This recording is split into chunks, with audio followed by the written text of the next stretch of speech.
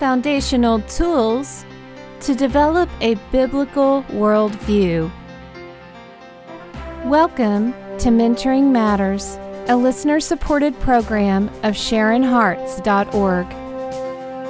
With the world's culture invading the church, it is vital that we establish some deeper roots in biblical truth in order to grow in grace and knowledge of our Lord Jesus Christ. So join us now as we let the Word of God give us foundational tools to develop and maintain a biblical worldview. Hi, this is Sharon Hoskins. And this is Janie Ratzlaff.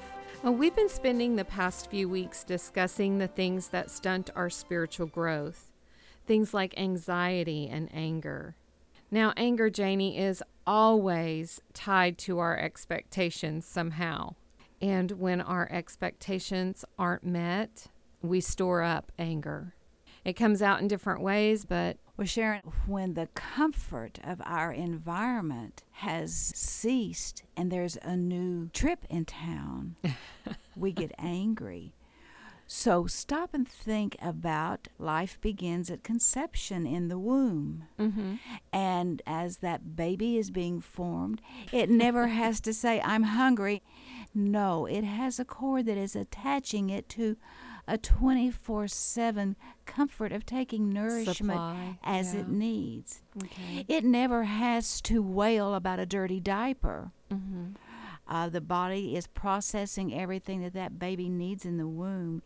It can sleep when it wants to. It can kick and have activity when it wants to. And it's thinking as it develops. I don't understand all of the complexities of the 9 months in the womb.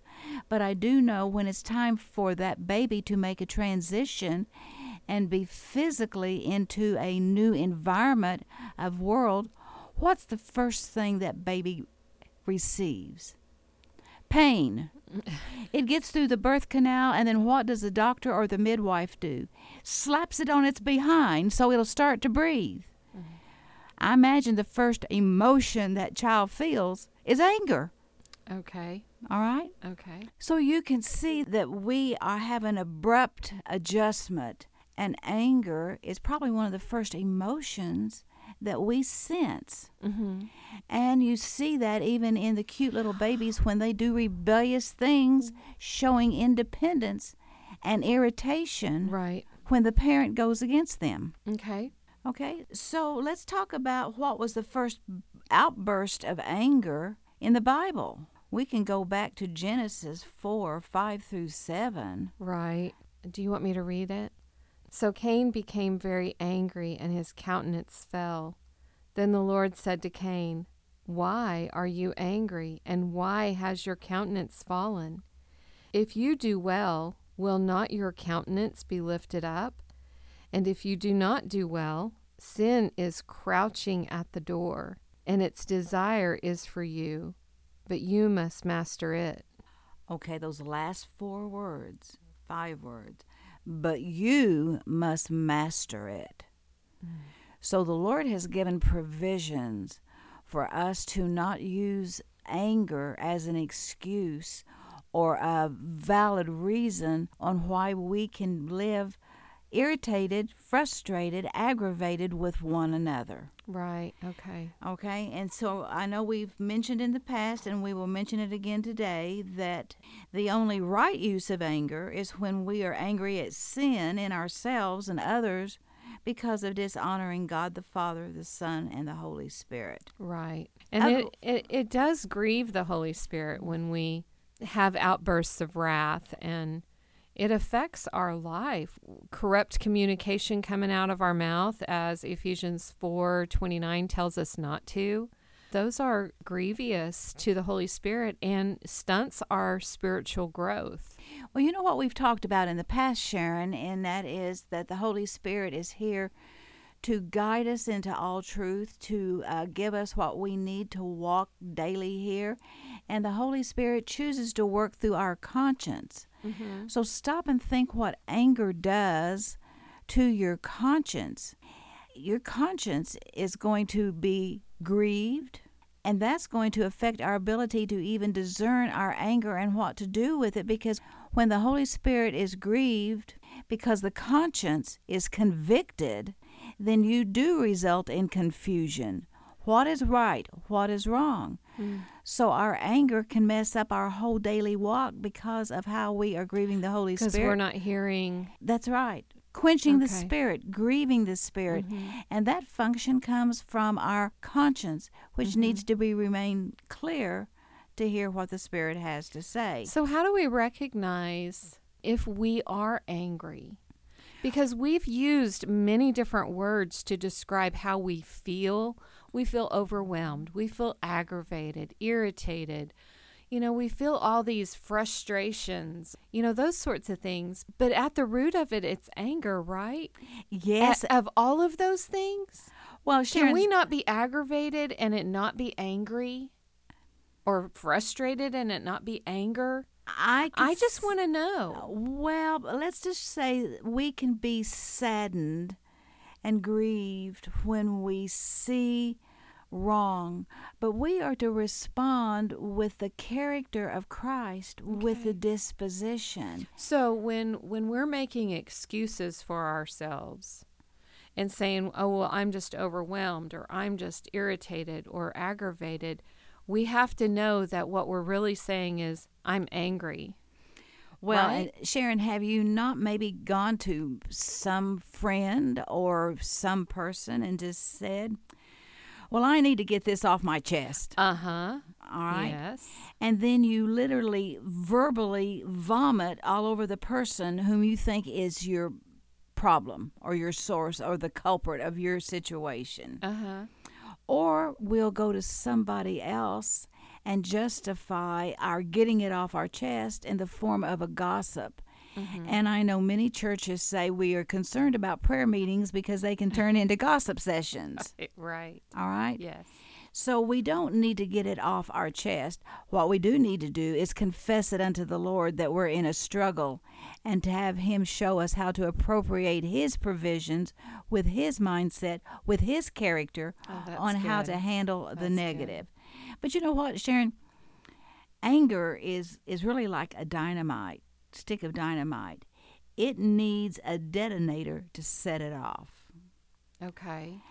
And anything could be the detonator, huh? Well, somebody else or something else must light the fuse. And I have heard very godly, sincere people say, they made me so angry. That is an impossible statement to be truth. No one can make you angry. They can only be the detonator to show the anger that is already lying hidden within your own heart and soul. Wow. So that means we're transferring our own confusion in our brain and blaming someone else what we refuse to take responsibility for. Okay. I said that to a pastor once, and he looked at me rather vividly, and then he looked at me rather sheepishly. I rest my case. But that is where bitterness and depression can develop if we think it is somebody else's fault on why we're angry. Right. That's true. Because if we're always blaming someone else, then we don't really know what's wrong with us, and it can lead us to depression, right? Well, yes, and here's the real cliffhanger. Let's go blame God for it all. This loss happened to me. This illness happened to me. This was destroyed. I lost my job. I was born in a war-torn country.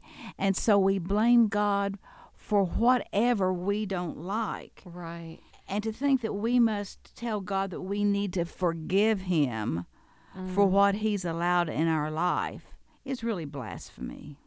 It's really not understanding the whole purpose of the plan of why you were put in that womb in the first place, to be born into a world to where you're to be light and overcoming darkness, and where we have been called to be born for this time of why we were created in the first place. Right. But we have to recognize that only God can forgive wrongs, and we are called to stand in Him when we need the forgiveness that He has already forgiven. Okay. Wow. So we need to always remember that His love is what we're called to live in, because His name and His work on the cross has given us everything that we need to live in His love so that anger doesn't dominate. And that really goes back to the root. If we're allowing anger to be our dominant emotion and not taking that back to the Lord in prayer and meditating in our heart and repenting what we need to repent, forgiving others as we move through our lives, allowing God to use even people to expose the sin that's really hidden in our heart, then anger will take over. These emotions will stunt our maturity in Christ so that we won't be effective. We won't be light. We won't be salt. Well, let's take today's lesson from anger to apathy, and here's our steps. Okay. You ready? Mm-hmm. We start off with irritation, exasperation, and frustration. We've talked about that.